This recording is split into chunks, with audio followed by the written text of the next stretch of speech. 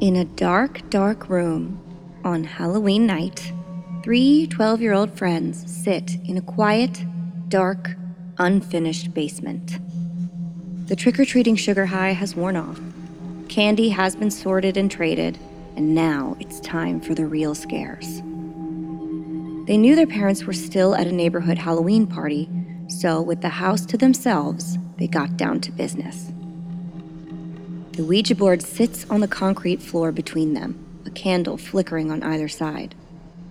"Does anyone know how to work this thing?" The one dressed as a clown asks. "Shh!" The other two reply. "We have to stay very quiet when we're not talking to the board, or it will get confused," said the zombie-clad leader of the group. "And when we're done, we have to say goodbye.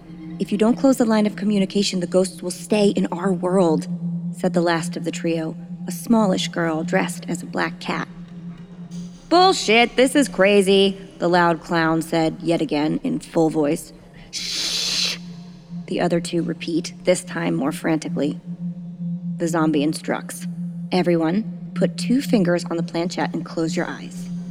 Clear your mind and take 3 deep breaths."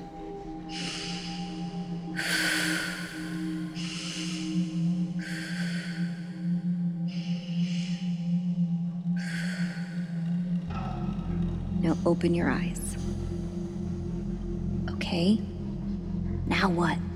The black cat asks with trepidation. "We talked to it," the zombie replied. Okay. Is anyone there?" The black cat asks, her voice now shaking a little. The planchette slowly begins to slide and moves over to yes. "You're moving it," the clown yells. "Shh! No, we're not!" the other two hissed. "Who are you?" asks the zombie. T-I-M, the planchette spells out. "His name is Tim!" cried the black cat. "Oh, this is so weird," the clown says, now whispering. "Tim, what brought you here tonight?" the zombie asks with some false confidence.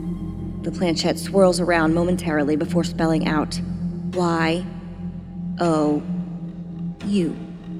"You're here to see us? That's nice," the cat replied. But then the planchette took a sharp turn and pointed furiously to no. "You're not here to see us?" asked the clown. "Then why are you here?" The planchette began to move again, and this time with more fluidity. G-E-T-Y-O-U.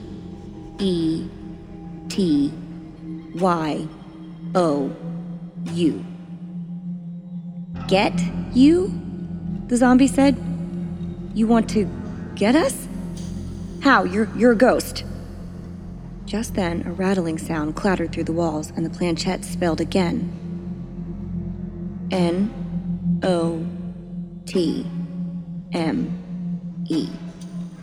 "Not me? Not you? What does that mean?"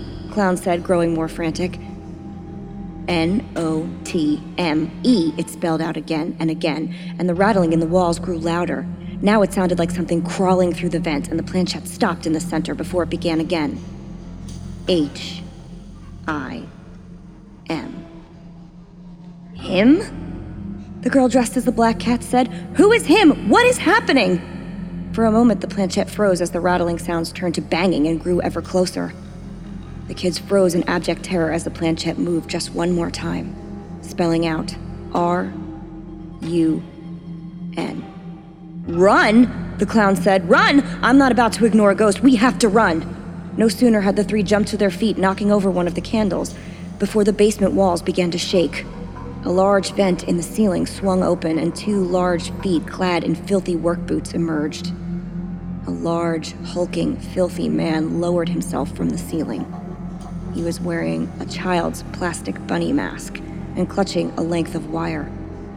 The children scrambled from the basement and out the front door with the man lumbering behind them. The kids hit the streets at a breakneck pace, screaming, and the terrifying giant stopped at the threshold, smiling under his mask. "You forgot to say goodbye," he rumbled, and stalked back into the house, disappearing into the vents. I'm Holly. I'm Leslie. And we would be dead.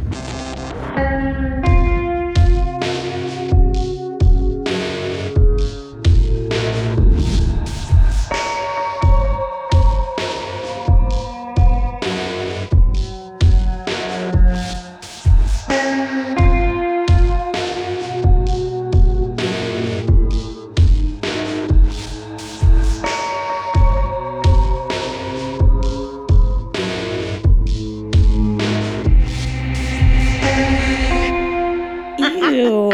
He was in the vents. Mm-hmm. I'm here to scare Leslie today, you guys. That was for her.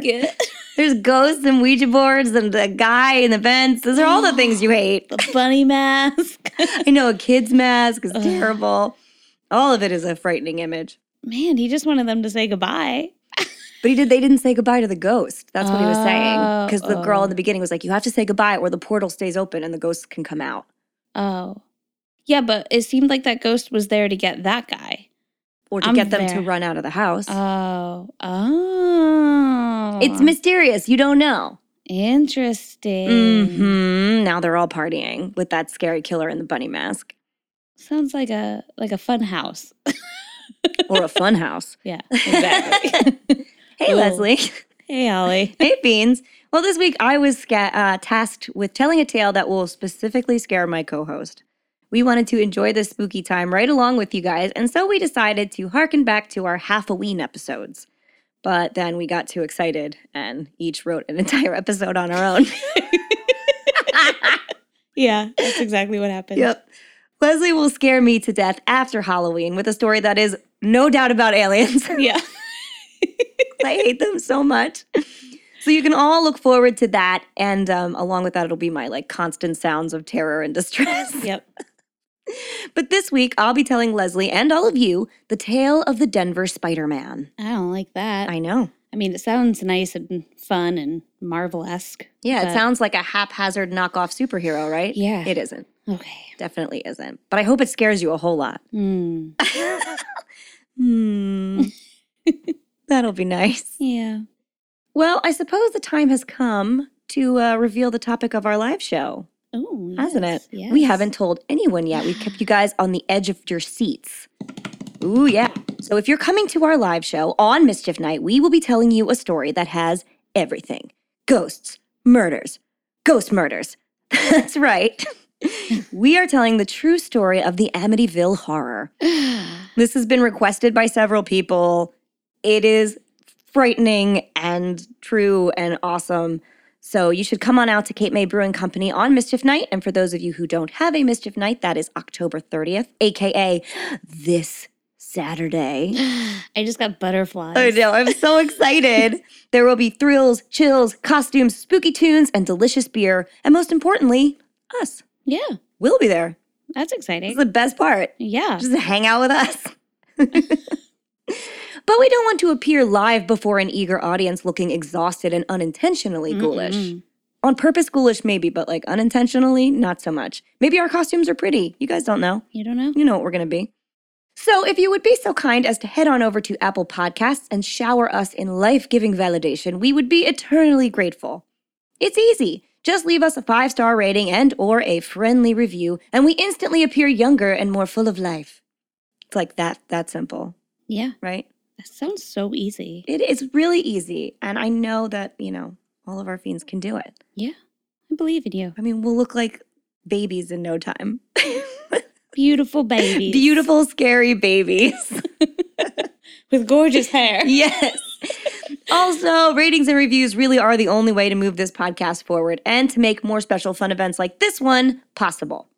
And if you want even more We Would Be Dead in Your Life, you can head on over to Patreon, where for just a small monthly donation, you will receive a special gift from us, access to our patrons-only content, which includes special minisodes, our patrons-only podcast 30-minute horror movies, our weekly video after show, Host Mortem, and any other extras we feel inspired to throw your way.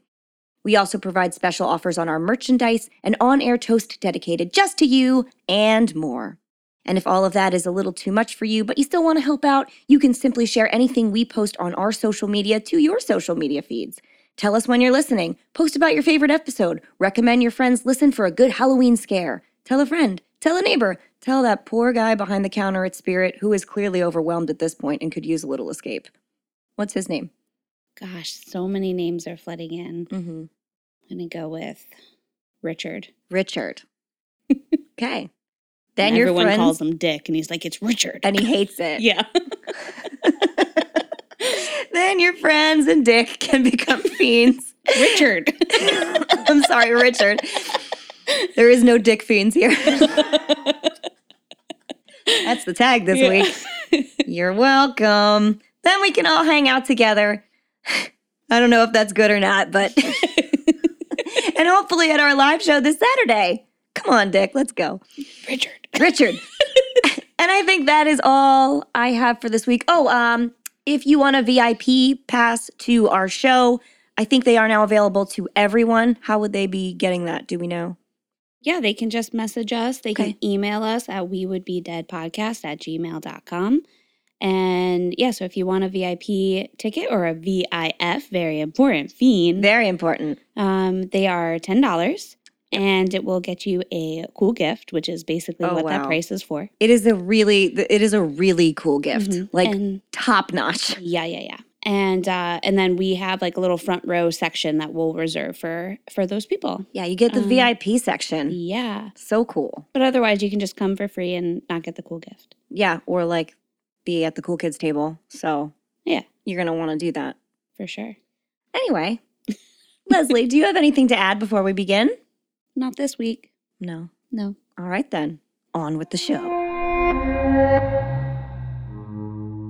Philip Peters was a well-respected man. He had spent 42 of his 73 years on the planet living in Denver, Colorado, where he had earned himself a rather sterling reputation. Philip was a stable, kind, good-natured, and charitable member of the community. He was the kind of guy you could always rely on to give your kid a ride home from school when you got caught up at work, or help shovel your front walk during a nasty snowstorm. Just like a good neighbor. Yeah. Nice guy. Philip and his wife Helen lived in a 3-bedroom bungalow at 3335 West Mount Crife Place.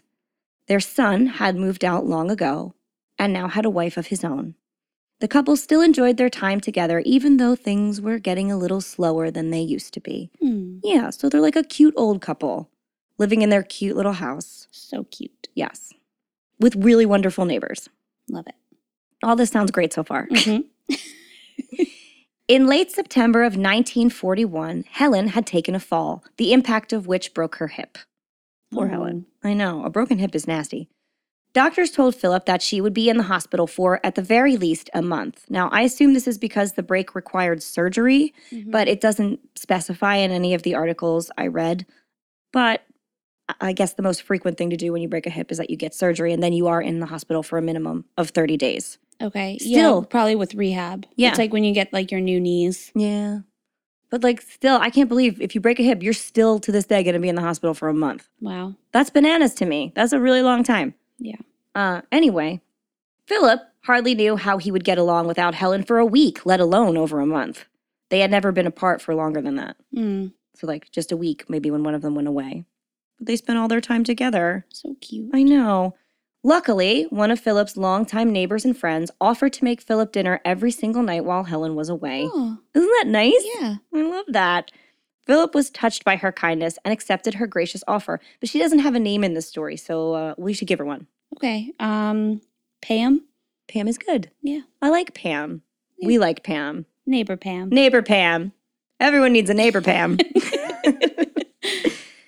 And so it was that every night Philip would head over to Pam's house for dinner after he had visited with Helen in the afternoon. So he saw his wife every day Oh. and then went home, got changed, and went over to Pam's house and had dinner. Had some dinner at Pam's, huh? No, we like Pam. Okay. All right. This isn't sassy Pam. No. It's friendly Pam. Is she going to be Spider-Man? No, she's not. Spider Pam? Spider-Man. Ooh. I'm on fire. Pam enjoyed Philip's company and was happy to give back to someone who had always been a pillar of their community. But one night, October 17th to be specific, Philip never showed up for dinner. His neighbor, Pam, knew right away that something must be wrong. She knew that Helen had not yet returned home and that Philip had not been doing terribly well without her. He had enjoyed coming to her house for a little company and a hot meal, but was otherwise kind of down in the dumps without his wife. But he would not have missed dinner without so much as telling Pam that she need not set another place at the table that night. Right, that'd be rude. Right, and he's a very polite man. Time ticked by, and still there was no word from Philip. With the dinner hour long past, Pam decided to walk over to Philip's house to make sure everything was all right. She walked down the street and knocked on his door, but there was no answer. The house was silent and dark. The neighbor, Pam, did not like the look of this at all. And so, like the good citizen she was, she called the damn cops. Yes, girl. Just kidding. Oh. First, she rounded up a troop of neighbors to poke around and look for Philip. Because when in doubt, call a neighbor boy. Call them neighbor boys. Get him to look around. She just said, I want you to look around outside in his yard and stuff and look in all the windows, try the doors, see if we can get into the house without breaking anything. I think he's an old guy who walks with a cane. He might have had a fall. Right. And fallen and he can't get up situation. Right. His wife broke her hip. Yeah, maybe could break he also his. did. You don't know what's going on. So the neighbors, also eager to help, all come over to Philip's house and check both doors, which are locked and bolted tightly, and every window, which were latched with the screens firmly intact. Philip's car was also in the driveway, and no one had seen or heard from him since the previous day. His wife, Helen, I guess they gave her a call, confirmed that she had not had her daily visit from him. But she assumed that her husband had been caught up with one project or another, or someone offered to take him to the movies or amuse him while she was gone, and she wasn't really concerned. That is until now. So now it's time to call the damn cops. Okay. When the police arrived, they knocked several times at both the front and back doors to no answer, which, it's okay, guys. Our knock is going to be better. Everyone else that knocked, the cops show up and they're like, hold up, people. Yeah. Was that better? Was our knock better? Yeah, they're just more authoritative. Apparently. So yeah, maybe their knock would summon him from the depths He'd be like, oh, fine, the cops are here. I'll open the door. All right, I guess if it's the cops, I'll crawl with my broken hip to the door. But no, they did not get any answer. They shone their flashlights in the windows, couldn't see anything in the darkness, and finally decided that they would have to break down the front door, which they did, forcing their way into their house. I guess they could shoulder their way through it or whatever. Cool. I bet they got real excited about that. I bet they did. They were like, we got to break the door, Jim. It's not every day you get to break a door. So they managed to, oh no, I think they got in, they broke down the back door. That's the one they broke down with their So shoulders. they didn't come in from both sides? No, they just came in from the SWAT back. team. No, I think that they knew that the front had double locks. Yeah. They had a bolt and a chain lock, and the back door was just the one lock, so it was easier to break down. So they shouldered their way into the back door, and immediately it felt not right. Ooh, just a bad vibe. Just a bad vibe. It was deathly still, pitch dark, and cold. Oh, God, I'm not feeling good now. No. Philip and Helen had heated their home with the help of a coal shaker stove, and it had clearly not been lit that day. Okay. The police made their way through the first floor, turning on lights and calling out for Philip as they went. And it didn't take long for them to arrive in the kitchen, where they were met with a horrible scene. Philip lay on the floor, covered in blood and barely recognizable, clearly dead. His What head happened? smashed to a bloody pulp. Oh, my God. Philip had been beaten to death, again, as I said, almost beyond recognition. Next to him on the floor were his cane, which had been broken in half, the stove shaker, an old broken pistol, and a towel smeared with blood.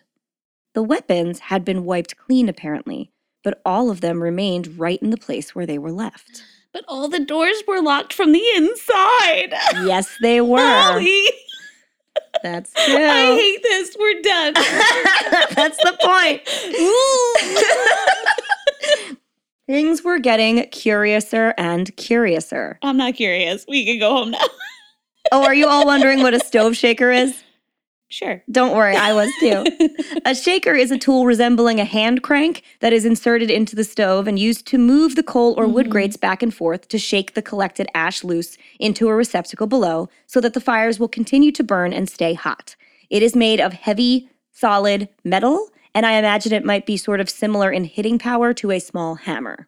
So easy to do a lot of damage with a stove shaker. The police then went through the rest of the house. At first, they thought this looks like a robbery gone wrong, like someone had tried to rob him, caught him, and then ended up killing him and running. But so much of this doesn't add up. For starters, absolutely nothing was missing from the house. Philip's watch and wallet lie undisturbed on the dresser in the master bedroom. Philip himself looked as though he had been caught off guard in the middle of changing. He was barefoot and half-dressed. Then there was the little matter of the doors. Every single one of them was locked up tight from the inside, as you mentioned. The windows were shut tight and completely undisturbed. The front door had the chain lock still neatly in place. There would have been no way for an intruder to have gotten in or out. Ooh. And yet, Philip was most certainly alone. Oh. I always think it's funny when they say, like, nothing had been stolen. Like, who are these people? They don't know what's in his house. Like, they could have. I know. I think when they walk around, they're like, okay, I see major appliances. Nothing's been rifled through. There was money sitting out. Right. So, like, if you were going to rob the place, you would steal his, like, nice watch and his wallet full of money. Yeah. And they probably, neighbors are like, knew where he kept some stuff and they didn't see anything missing. Unless it was like a more sophisticated robbery and they were stealing like his classic diamonds book or something. Yeah. Well, I don't think Philip had a chest of diamonds, but I mean, we don't know so far. We just don't know. Maybe he did. Pam was attracted to. Pam was like, I'm going to get those diamonds. Like Spider Pam did to get them. That is not the story we're telling. Anyway, could this have been a very strange suicide? Yes. No, it seemed highly unlikely. You're just trying to stop it. Yeah. There was no note, and Philip had been eagerly awaiting his wife's return. Furthermore, the medical examiner would report that the injuries that killed Philip could not have been self-inflicted. Philip had been struck with blunt objects, namely the stove shaker and the old pistol, over 30 times. 12 of those hits had been directly to his head. The pistol had been used with such force that it split in half eventually. Now, as I don't know if I got this or not, but he wasn't shot with the pistol. There's no shooting involved, just beating him to death with the blunt end of it. Philip had most certainly been murdered, and not just murdered, over-murdered. There was evidence that the beating had not stopped simply because Philip passed on. It continued until whoever was dishing it out was satisfied and moved on. Ew. Yeah. So it's likely that the first handful of blows to his head killed him. He was an older guy, and this is like blunt, heavy object to the head, but they just kept going. And they came up on him. He was unprepared for this. So like he wasn't like furiously fighting back. They suspected he did fight back a little because he had his cane and the cane was broken. But again, whoever had come in. I hate old people getting hurt. I know. Whoever had come in and done this crime was easily able to overpower him. Someone else had definitely been in that house at the time of Philip's death. Someone filled with rage and hate. And somehow they made it out without disturbing a single solitary thing. The police investigated every room in the home thoroughly, combing through every nook and cranny. They even opened the cubbyhole in the closet that was far too small for any human to fit in. So they're like looking in everything, basically. God, can you imagine? It was just like a little... Just like a little thing. They're like, nothing. Little creature. Like, there's a raccoon in there. This is my hiding spot. Exactly. So they were looking at things like that were not even logical for a person to hide in. They just had to look everywhere. They were out of options. But to no avail. They were desperate at this point and just trying whatever they could. Philip's murder would go unsolved. And in time, his wife Helen would have to return home to an empty house. I know. Helen decided to take her time recovering and visiting with family first, through the fall. And in the winter, she would come back. But during this time, neighbors said they would occasionally hear noises coming from the house, the empty house.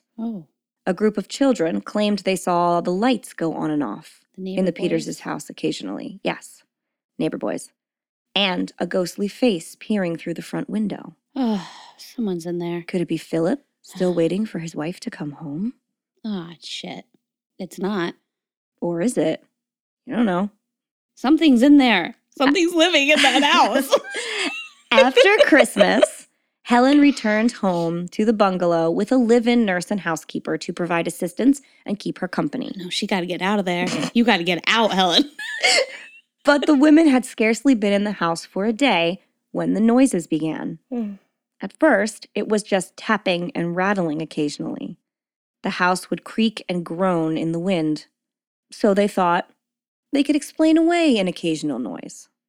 But the noises became more frequent, and soon they ran out of explanations. They began to wake up in the middle of the night to the sound of disembodied footsteps and thumps. The footsteps would scurry along the floor and then seem to disappear out of nowhere. Then they would be heard on a different floor. Like whatever it was could crawl through the entire house, walls, ceilings, floors, it didn't matter. Kind of like an enormous spider. Occasionally, they would hear it groan and sigh. But again, they found nothing. Ugh. Helen knew her poor husband had died in a horrible fashion, but she couldn't help but wonder why, if it was him, he would be haunting her. This seemed like the only explanation, and yet it didn't feel like him. Then one night, when the noises were skittering all around her, Helen decided to be brave and left her bedroom to see what she could find. Don't be brave, Helen. She heard a rattling sound, the same sound she swore she heard in the walls at night. Helen made her way through the hallway and to the stairwell, but then stopped dead in her tracks. There, at the bottom of the stairs, was a tall, impossibly thin, dark figure staring back at her. Oh my God. It stared in silence while Helen froze to her spot. No. Then, the figure shifted slightly and began to move towards Helen. It was long and gaunt with big, hollow eyes. Shut up. Wraith-like in appearance, and it stank like an animal. As the creature shifted, it faced her completely, tilting its head and loudly chattering its vile teeth in her direction. What the hell is it? Holly! Helen once again found her voice and let out an ear-piercing scream. Yeah. Because the teeth chattering will do that. Yeah. Her nurse came rushing out of the room, and just as she did so, the wraith scurried away into the darkness Convenient. and was gone. The nurse helped Helen back to bed, but neither woman got any more sleep that night. I'm gonna cry. The next night, Helen's nurse remained downstairs after she had gone to bed, after Helen had gone to bed, that is, to keep an eye on things for a little while. So she said, "You go to bed, I'll stay up for a while and make sure the house is okay." She stayed in the living room, keeping herself occupied with a book for a while, before deciding it was late enough, nothing was going to happen, and that she would go to bed for the night. Nope. The nurse turned out all the lights and went into the kitchen to make sure the back door was locked. But when she got there, she discovered she wasn't alone. Ah, jeez. A tall, dark, wafer-thin figure lingered in a corner, staring right at her. The nurse gasped, and the figure bared its teeth at her like an angry dog. The nurse screamed, and the figure's teeth chattered and rattled, and then it vanished. The next morning, Helen's nurse resigned. Yeah. I gotta go. Teeth chattering goes, too much. It's not good. I gotta get out of here. Oh my God. After that, poor Helen would go through several more nurses, but none of them would stay. 2 of them said they wouldn't stay in a haunted house after hearing strange noises, and a third claimed to have woken up in the middle of the night to see a pale, bony hand on her doorframe. Ew.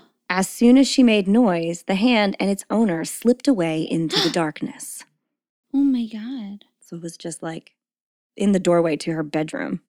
Ew. The hauntings had grown pretty intense, Yeah. and word began to circulate. And soon, nurses would not accept Helen's job offers. Like, they'd find out where it was, and they wouldn't go to work for her. She needs to just leave. I know. So then, Go stay with Pam. enter Pam. Oh, okay. Yes, All her right. kindly dinner-making neighbor said that she would step in once again and take care of Helen, but not in Pam's house.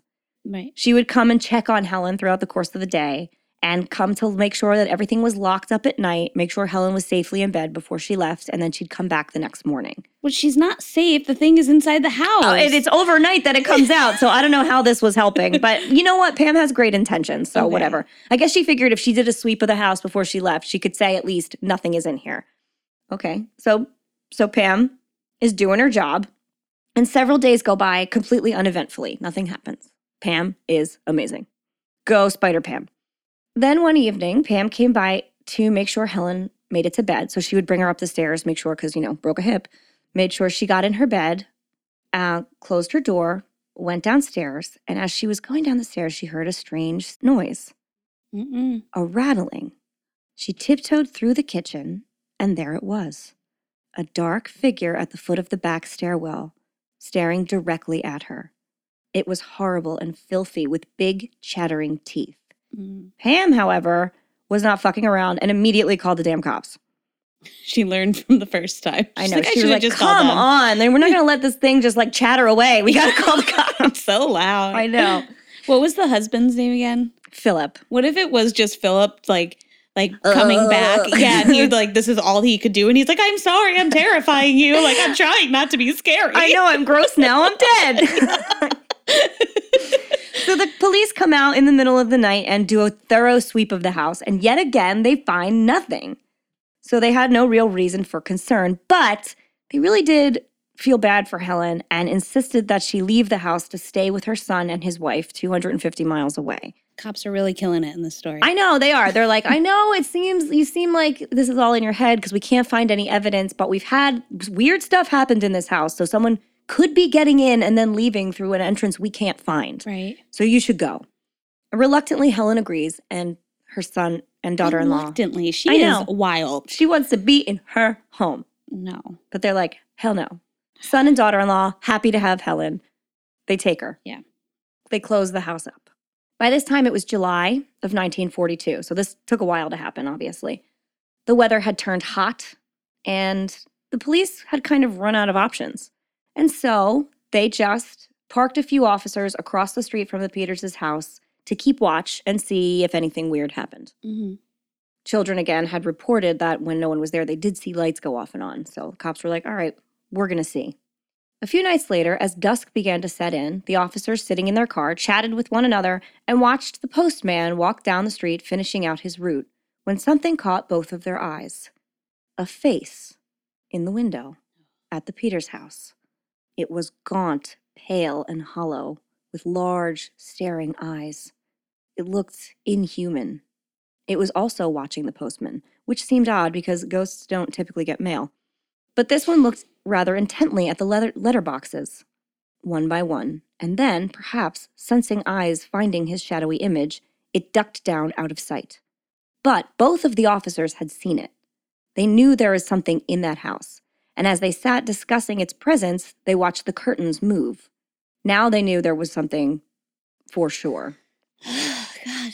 The officers left their car and, terrified to see what was waiting for them on the inside, approached the house. As they made their way to the door, the face appeared in the window again. So then they called for backup. Smart cops, right? Yeah. There are some reports that say they called for backup and some that say they blew their whistles. If there was like local other policemen, they would hear them. And I guess that was a way you did it in the 40s. I didn't really research how police communicated back then, but they like signaled. Jack the Ripper. I know, they just blew their whistle. 12 o'clock, all is not well. Come a-running. But they did. Other police officers were immediately on foot running towards their location. So the two original cops take a deep breath and once again break down the door to enter the house. You think they'd have a key by now? I know. I said the same thing. I'm like, they should have given these cops a key if they needed to get in, but I guess they didn't. The house was still and eerie. The furniture was all draped in white sheets. It looked like the room was populated with Halloween ghosts. And there was something else. The smell. Though the house was totally empty, it smelled as though an animal had been nesting there. It's that raccoon. Gonna get you. The officers cautiously went through the ground floor of the house, slowly, and in minutes more officers arrived. The original officers signaled to them to check upstairs. And so the two backup officers ran right up the stairs, and as they did, they heard a lock latch, a strange rattling sound, and then reached the top of the stairs just in time to see a closet door across a room swinging shut. They ran for it and threw the door back open to find two bare, filthy feet dangling from a hole in the ceiling. Ew. As the officers called out for the figure to stop where it was, the feet began to kick violently. No. What? Were they like little feet or big feet? They were grown-up feet. Just kicking. Just like pale and dirty. Dirt and filthy, just kicking them. I hate it. Okay. The space in the closet was so small that only one officer at a time could get in. Uh-huh. The first one wriggled up into the small cubby Ew. hole in the ceiling. and grabbed the feet Oh, God. and began pulling them down with all his might. I want to see what it is. When he did, a man came crashing to the floor, fainting as he hit the ground. At least they thought it was a man. It was hard to tell. The figure was filthy and so thin you could see his bones through the gray skin that hung around what was left of him. Was he chattering because he was cold? And malnutrition. His clothing was threadbare and caked in filth, and his large, hollow eyes were bloodshot. How long had he been in this house? The police called an ambulance immediately and then went to see where exactly this man was going. Or had been going, that is. The hole in the ceiling of the closet, the one that the police had originally just looked like popped in and said it was way too small for a human to inhabit, was roughly the size of, they measured in cigar box lids. They said it's about 3 cigar box lids wide. Wow. Now, if you're not familiar with a cigar box, it's smaller than a standard notebook. So this is like a little hole. So small, in fact, that the first police officer to try and make it up into the mysterious space couldn't fit through it. Right. He climbed halfway up to stick his head in and look, claiming the space to be only a few sizes larger than a coffin. Ew. So this is a very small crawl space in the top of an attic. I don't feel good. No wonder he was trying to get in the house. He's like, I need to stretch my legs. I'm hungry. When another smaller officer was called in, they were like, get that one. He's little. He Benjamin.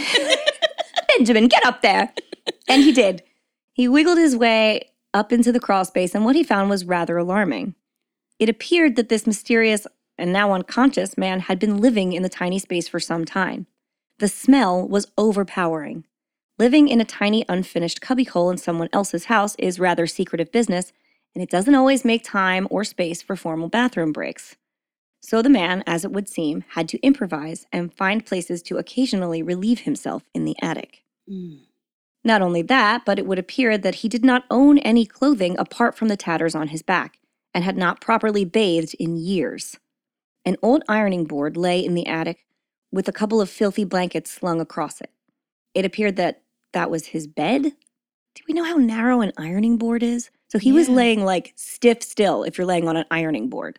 Weird. I can't imagine laying on one and falling asleep. I can't imagine laying on one in general. A single light bulb was suspended from a wire in the ceiling, and there was trash everywhere. Newspapers, old magazines, cans. Any trash that came in could not really go out without suspicion, and so it began to add up. And this space is small, just about 2.5 feet tall at its highest point. So this man would have had to essentially spend all of his time laying down in the attic. Ew, Holly. If he even tried to sit, he would have to be sitting stooped over or crouched in a corner. This is so uncomfortable. But it was clear that he didn't sit up much because the ceiling was like just all gauzy spider webs stretched out, which he would have disturbed if he had been sitting up to his full height. So he was like slinking on the floor. He was just living with spiders. He was. They were his friends. Maybe. He had been living up there for some time in filth with the spiders. Ew. The strange man regained consciousness in the ambulance. So the ambulance came, they loaded him up, and the doctors looked at him and said, he's extremely malnourished and dehydrated. That's why he immediately passed out. Hex. Hex. There you go. Dinner. They said that he had been starved and dehydrated, like I said. He was 5 foot 10 inches tall, but wasted away to just about 137 pounds, which for a guy is pretty thin. There are some reports that say he was 70 pounds, but that would be dead at that size. Yeah. So you can take whichever one you want. They're all very old newspaper articles, and I think some wanted them to be more dire than they were. Yeah. So aside from that, though, he was seemingly healthy and cognizant. So once the EMTs brought him back around and gave him some fluids, they took him to the police station to be questioned. The officers sat him down and offered him a hot meal and a place to stretch out in exchange for a confession. And having been caught red-handed, or footed, so to speak, he agreed to tell them his story. And what a story it was. Oh, man. He said that his name was Theodore Edward Coneys, and that he had been secretly living in that attic for the past 9 months. Okay. This is a direct quote from his confession. Quote, Everything would have been all right, and Phil Peters would have been alive today if he hadn't caught me robbing the icebox. He was getting his back. It was him or me. I thought he had gone out, but he was taking a nap. I hit him with the stove shaker, and then he tried to run for help. I don't know if he'd recognized me. It was nearly 30 years since he'd seen me last. Oh, no. When it was over, I ran to the attic after I washed and dried the shaker. I was sitting on that trapdoor when you were pounding on it from below the night you found him. So they were like, what's up there? And he was sitting on the door. Oh, jeez. Mm-hmm. So the police now knew they had found the mysterious man who murdered Philip Peters. But how had he gotten into the house? And how did he know the Peters family? Further, what could drive a person to live soundlessly, lying down in a crawl space for the span of 9 months, and then make him so full of rage that he would unleash it on an innocent man? Right. Remember, Theodore didn't just hit him once, as he suggests in his confession. This was a long, brutal, and merciless beating that didn't stop when Philip died. So what happened? Was Philip like his schoolyard bully? Let's rewind. Okay. In 1899, at 31 years old, Philip Peters was offered a job as a railroad auditor for the Denver and Rio Grande Western Railroad. It's a hard one to say. While this may sound like a job that involves hard labor in a train yard, it's actually a well-paid position in the railroad's office. No Phineas Gage funny business here. An auditor reviews and verifies the accuracy of financial records and ensures that companies comply with tax norms. Their primary objective is to protect businesses from fraud, highlight any discrepancies in accounting methods, and the like. So, good job. Good office job Phil got. With the money he had saved and his brand new steady job, Philip and his young wife Helen had the financial security they needed to purchase a home of their own. It wasn't a huge mansion, or even a small mansion, but the cozy little 3-bedroom bungalow at 3335 West Montcrief Place in the enviable West Highlands section of the city was more than enough for the two of them. Just for comparison, this house still stands. Okay, it was built in 1895 and is currently worth an estimated $931,900. The neighborhood is like a very desirable. Right. And it's been totally flipped. It's beautiful. I'll put the link to its like Zillow on it. Okay. You guys can look at it. So Philip and Helen settled in quickly. They immediately found the city's mandolin club as they both enjoyed playing and teaching the mandolin. Cute. Isn't that cute? They are very cute. So they figured that was a good place to make friends. Find a hobby, make some friends. Good rule. They went to weekly classes and rehearsals and occasionally taught themselves, and they did start making friends. Philip also played in the mandolin band. They were doing really well, made a great many friends there over the years, but one friendship was a bit more meaningful, if not as long-lasting as the others. The first year in Denver, Philip and Helen had attended a class at the club taught by a boy who was just 17 years old. He entered the first class extremely flustered and out of breath. Phil and Helen noticed that he seemed to be distraught and looked as though he was recovering from an illness. He said his name was Theodore Edward Coneys, and though he did not possess a high school education, he assured Philip and Helen that he was more than capable on the mandolin. True to his word, Theodore did not disappoint. No one else showed up for his class that night. It was just the two of them. Aw. And being exceedingly kind and empathetic people, the Peters' heart went out to the young teacher wearing the oversized coat with the raspy voice, and they asked him to come back to their home for dinner. The boy gratefully accepted. Over dinner, they learned that Theodore had been born on November 18, 1882 in Petersburg, Illinois, to parents Thomas and Isabella Coneys. Theodore's father, Thomas, who had emigrated to the United States from Canada, owned a hardware store, but sadly passed away in July of 1888 when Theodore was just 6 years old. After this, his mother would move to Wisconsin and then to Denver to try and stay financially afloat. The hardware store had unfortunately been too much for her to handle alone, and soon they woefully fell behind on the rent, and the store quickly went out of business. Isabella, Theodore's mother, worked as a housekeeper at the Denver Democratic Club and desperately tried to keep up with the household bills and Theodore's medical expenses, though they were many and it was tough. You see, Theodore had been a sickly child. He was always struggling for breath and exhausted by the slightest exertion. It appeared that he had been born with a heart defect or some kind of trouble in his lungs.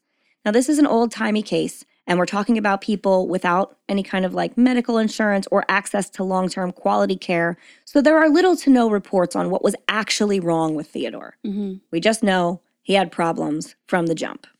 Doctors told Theodore and his mother that he would probably not live past his 18th birthday. He could not play sports or run around with the neighbor children. He could not do chores or activities. So instead, he had learned to play the mandolin, sitting in his home, alone. Okay. Theodore had not had an easy childhood. He was relentlessly bullied by other children his age for being different and small and weak. He saw the other boys playing ball and making tree houses, tumbling around in the grass, and he resented them. Every day, he resented them more, knowing he would never be able to do any of those things himself. He longed for a place of his own where he could exist without having to face the rest of the world, who only mocked and judged him. Theodore told the Peterses that he did not expect to live until his graduation, and so, miserable as it was, he saw a little point in attending high school. He had dropped out about halfway through and got a job as a bookkeeper at the Denver Brass Works, teaching mandolin lessons on the side. Philip and Helen were touched by the teenager's sad story, and they told him he was always welcome to have dinner with them. They thought he was a fine boy and did not seek to mock or judge. Mm-hmm. Theodore spent many evenings after the mandolin club with Philip and Helen. They were always good to him, but eventually the boy stopped coming around. And a few years passed before they saw Theodore again, and when they did, it was clear that his situation had gotten worse. Over dinner, Theodore explained that his mother had been swindled by a couple of men who promised her untold riches. They had convinced her to sell her property back in Illinois and invest the money it fetched in their gold mine. Mm. It was a surefire win, like printing your own money. Right. It was not. Oh. Of course, the men were lying and made off with every penny of Theodore's mother's money, and she never heard from them again. Now, penniless and sick herself, Theodore's mother had to move to Denver with him. She could no longer work and had to rely on Theodore for everything. So again, we don't know what kind of illness she has, but it's kind of dire and clearly terminal. Like he has to care for her, and I feel like she's kind of confined to a bed most of the time. Theodore had gotten a job in advertising and was trying to make a career for himself, but things were not going well. One could hardly be creative in such circumstances. Hearing this story, Phil and Helen's heart went out to Theodore as they said goodbye to him that evening. And then, 10 years passed without a word. In 1912, Philip once again ran into Theodore on the street. But now Theodore looked desperate and filthy, disheveled and wild-eyed. Philip asked what had become of him, and Theodore told him his mother had died and he had lost his home. He didn't know what to do with himself. He was just trudging through the days, unable to hold down a job or find a place to live. Philip said he felt terrible for him, but shook his hand and went on his way. What Theodore didn't tell Philip was that he was homeless and had been sleeping under bridges and in flop houses. He tried to get into the army, but they laughed at his long list of health restrictions and turned him away. He had gotten as far as California briefly, where he had to sleep on benches and in the shadows, but not knowing what else to do, he quickly returned to Denver. He watched Philip Peters that night, the man who had been so kind to him, walk away. Theodore knew Philip could have helped him, but didn't. Philip was returning to a nice home and a warm meal. He wore new clothes and drove a comfortable car.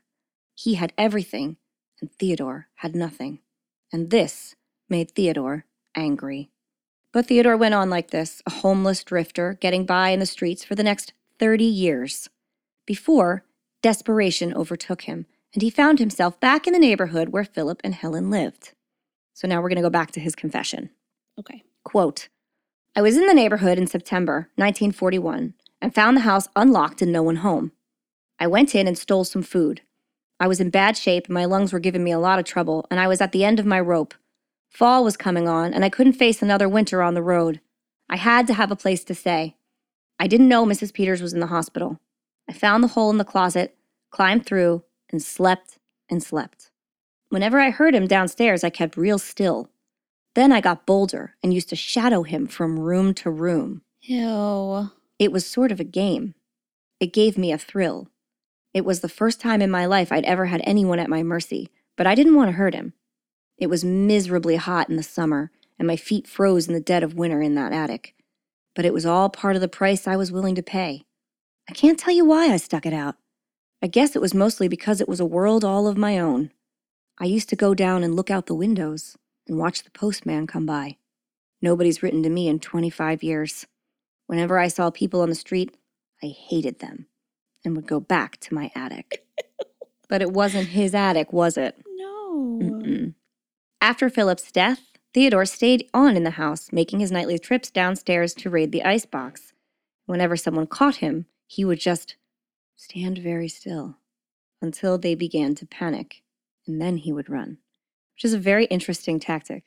Because I would think when you're like trespassing in someone's home, the first thing you do is run. Yeah. But he didn't. He just stopped and looked at them.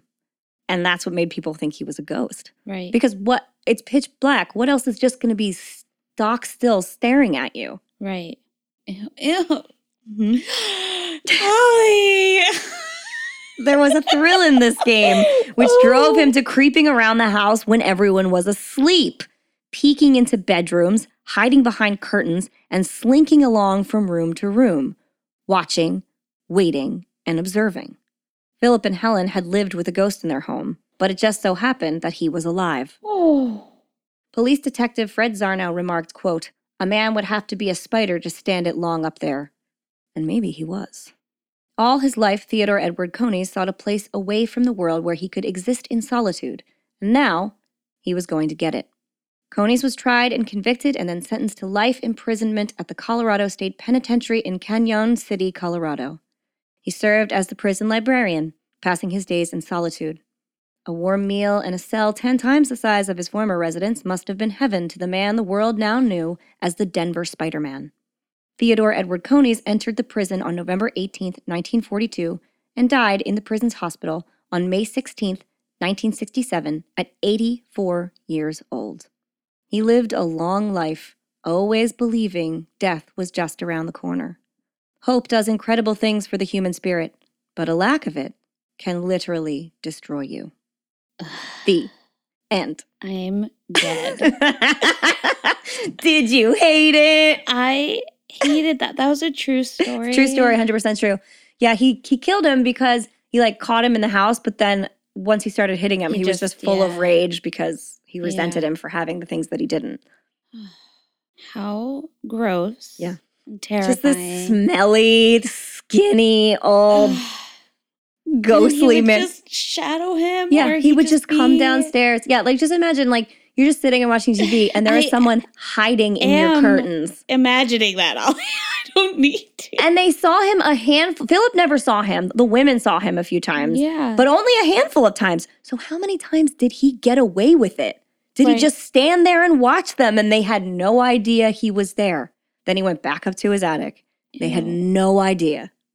Gosh. Yeah, the thought of inhabiting a room with someone else and never knowing they were there is the scariest thing. Yes, it is. I know.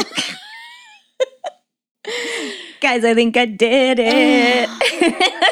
I'm so glad we're recording this one during the day. I need a lot of time to get over this.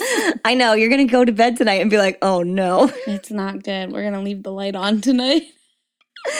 Yeah. Oh. Yeah, there's pictures of it too. I'll post pictures of Theodore and of the illustrations of the... Oh, there's the attic too. You can see the attic. I'm good. Well, our fiends might want to see it. Because it was the early 40s. This wasn't that old-timey. I mean, some modern conveniences existed. Oh. Don't worry. In a couple weeks, you'll get your chance to get back at me. So do you have anything for us today? I know you said you brought a couple little treats. Yes. So remember when we did our haunted attraction episode? Yes. We asked listeners to send in any spooky stories that they had. Yes. We have one so far. Yay. And these are this one isn't, it's a little funny. Okay. Yeah, but she's got two for us. So it's our best fiend, Sarah McDevitt. Oh, we love Sarah. Yes. And also, you guys, if you like this and you have stories, please send them to us. We will read them. Absolutely. We haven't been reaffirming that at all. So we said it once, got our response, and then it floated away into the ether. Yeah. But yeah, send us your stories. Yeah, send us any ghost stories, weird happenings, anything that creeped you out. True crime that it was in your life or something. Anything you have, we'll take it. Yeah, and again, you could send those to wewouldbedeadpodcast@gmail.com. Yes.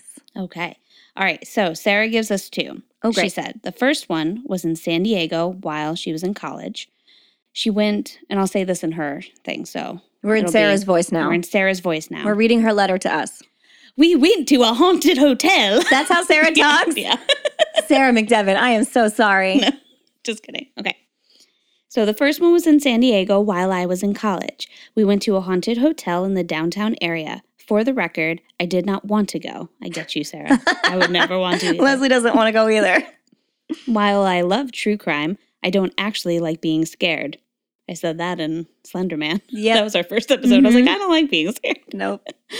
But peer pressure is a bitch, so I went. It sure is. It was about 10 of us. There was about 10 of us, and somehow I got pushed to the front of the group. It was hot. There was so much screaming, and I was terrified. Ew, it was hot. I hate that. You feel like you can't breathe. Ugh. The perfect recipe for me to just pass out cold. Oh, no. Down I went like a ton of bricks. Sarah!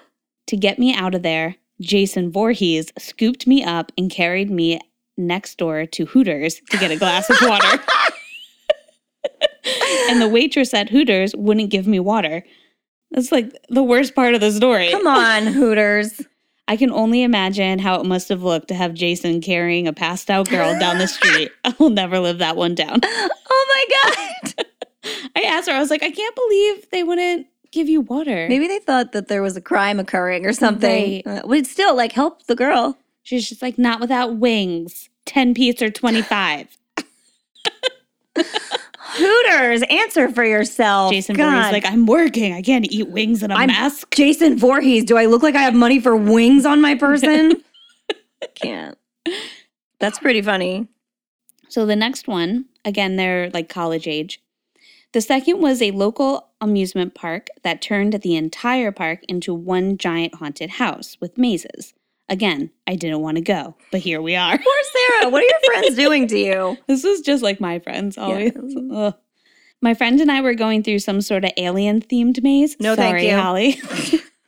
And we started being chased by an alien. Ew. That's where I would have passed out. While running through the maze, I tripped and fell and took my friend down with me. No. She sounds just like me. This is 100% what would happen. While laying on the ground, we looked up and there were 3 aliens standing over us, making sure we were okay. You would have died. I would have vomited right in the haunted attraction. She said, we weren't hurt, but my friend had literally peed her pants. Oh, no.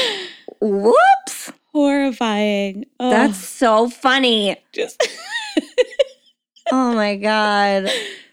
Oh. I've only had one bad experience in a haunted house. Have you had one?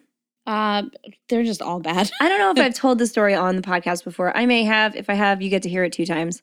So I went to Creamy Acres in Mullica Hill. It's a great haunted house if you're looking for one. It's really cool. That one's terrifying. It's really scary. And they don't have this attraction anymore. They used to have one that was like supposed to be the frozen tundra full of ghosts. Okay. Through like I don't know, frozen murder or something. There's like polar bears and ice zombies and stuff. Very original idea. And you go in and the whole thing is fog. It's like super foggy, so foggy that you can barely see. And I have asthma. And at the time I had been recovering from like bronchitis or something. This is years ago. I had no COVID. I was like 25. I had no kids. So I'm coughing. And I'm coughing to the point in there because of all the fog where I cannot breathe. I'm like gasping for breath. It was like a pretty shitty situation. And I had become separated from Will and the other people that were with me. So I'm like stumbling along by myself, gasping for breath. And the actors are like, oh, this is fun. They didn't realize I was actually in a situation. And they kept being like, cough until you die. Oh, no. And they're like coming closer to me. And like, you know, it was really menacing and scary. And then there's this one guy zombied out, covered in blood, chained to a wall. And he was like, hey, hun, come here. The emergency exit is right there. So this zombie man chained to a wall like saved my life. That's amazing. I know. And the rest of them were probably like, oh no, we're assholes. I don't blame them. They didn't know that I was actually having a really hard time. Right. That was my hard time in a haunted house. Oh, gosh. No, all of mine are like fused together, just being a horrible experience. Oh no. Yeah, I don't do great in anything where there are like a lot of jump scares. Yeah. I don't like them at all. Like I love a good scary story. I love to be like imagining and seeing things. I like a scary movie, but I don't want you to jump out of a closet and give me a heart attack. No. So I have a funny relationship with haunted houses. If I could walk through them assured that no one was going to jump out at me, like, or even get close enough to me, they could jump out, but don't get close enough to me where you're almost touching me, then I would love them. They would be my favorite thing in the world because I love the sets and the drama and the everything, the costumes, the animatronics. Fucking love that. I just don't love like looking over my shoulder the whole time because then I can't appreciate anything. Right. Well, when we went to Salem, it wasn't during the Halloween season. So that's how everything was in Salem. It was really nice. Oh, yeah. And a lot of those things do stay the same in October. Yeah. Count Orlok's does. I don't know if they do it now, but I told you in the episode where we talked about Salem that they do turn the Wax Museum or the movie Monster Museum into a haunted house at night. And it's just people in costumes standing really still around all the other costumed figures. So you can't tell who's real and who isn't. And then they just walk out of the display and follow you. It is horrifying. That is horrible. And they follow you through the rest of the thing like an inch from your face. Nope. They just are on top of you. I'm good. Yeah, Will and I went once at night and never again. Now we only go to Count Orlok's in the daylight hours. Oh, Mm. no, thank you. Yeah. So thank you for that haunted attraction You're story. That was welcome. fun. If you guys have anything else, please send it along, haunted attraction or Yeah. not. And then in 2 weeks, so we'll have our live show. Yes, And we will that'll broadcast. scare me as well. Yes, we will be broadcasting our live show. We're going to record it and then we'll release the recording for everybody that Tuesday. We worked So out that's- some kinks from our last one. So Yes. And our recording situation is going to be different. Like, this is not going to be in a busier space. The people that are in the space are there to see us, so there won't be a lot of auxiliary talking or anything like that. You'll be able to hear it much better. Yeah. But if you're there and you holler something, it might make it in. It just might. It just might. But then, so in 2 weeks, Yes. I will scare Holly Yes. to and in death. 2 weeks will be Leslie's revenge. Ah, ha, ha, ha. Yeah, so make sure you tune in for both of those. And I hope I see you guys. Yeah, I really want this to be like, have everybody come out and see us. It's going to be super fun. I know. It's going to be a good time. It is going to be a good time. So let's have a toast, Okay. shall we? First to Sarah McDevitt for sending us those great stories. They were so Yes. funny. We love it. Then to who do you want to toast in my story? There's a couple ones. Okay. I guess to Pam, Pam, the neighborly Spider Pam. who figured it out. She really did. Cheers to Pam. Obviously, Helen and Philip and, the son and daughter-in-law that took her in. Yes. To the Peters family. Yeah. All of them. Do you have anyone else in your story? No, I think those were all of the real good ends. And the cops. The cops really did their job in that story. They sure did. They yeah. Mm-hmm. Even though it seemed like she was a crazy lady reporting a ghost, they took her very seriously and That's right. stayed outside her house and watched All right, to the cops. To the cops. All right. Right. And we have a new fiend this week. Hooray! Yes. She loves living in the walls, Oh, great. but she doesn't need to now because she just got married and has a new home with her husband. Oh, wonderful. To the new Rachel Daniels. Cheers. She's a best fiend forever. Cheers, Rachel. Thanks for being our best fiend forever. Yeah. And congratulations. Congratulations on your wedding. Glad you don't have to live in the walls anymore. I mean, it's nice to come out of the walls. Maybe he'll live in there with her. Maybe they just live in the walls together now. That's gross. You brought it on yourself. I did it. I didn't even say it. I tried to make it cool and I don't like it. All right, then. And if a terrifying specter lived within our walls, we would be dead. So dead. The deadest.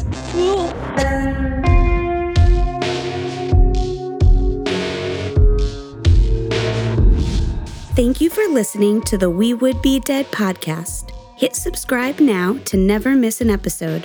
Rate and review our show on iTunes. Follow us on Facebook, Instagram, and Twitter at Would Be Dead Pod. And join our Facebook group to discuss the podcast and more.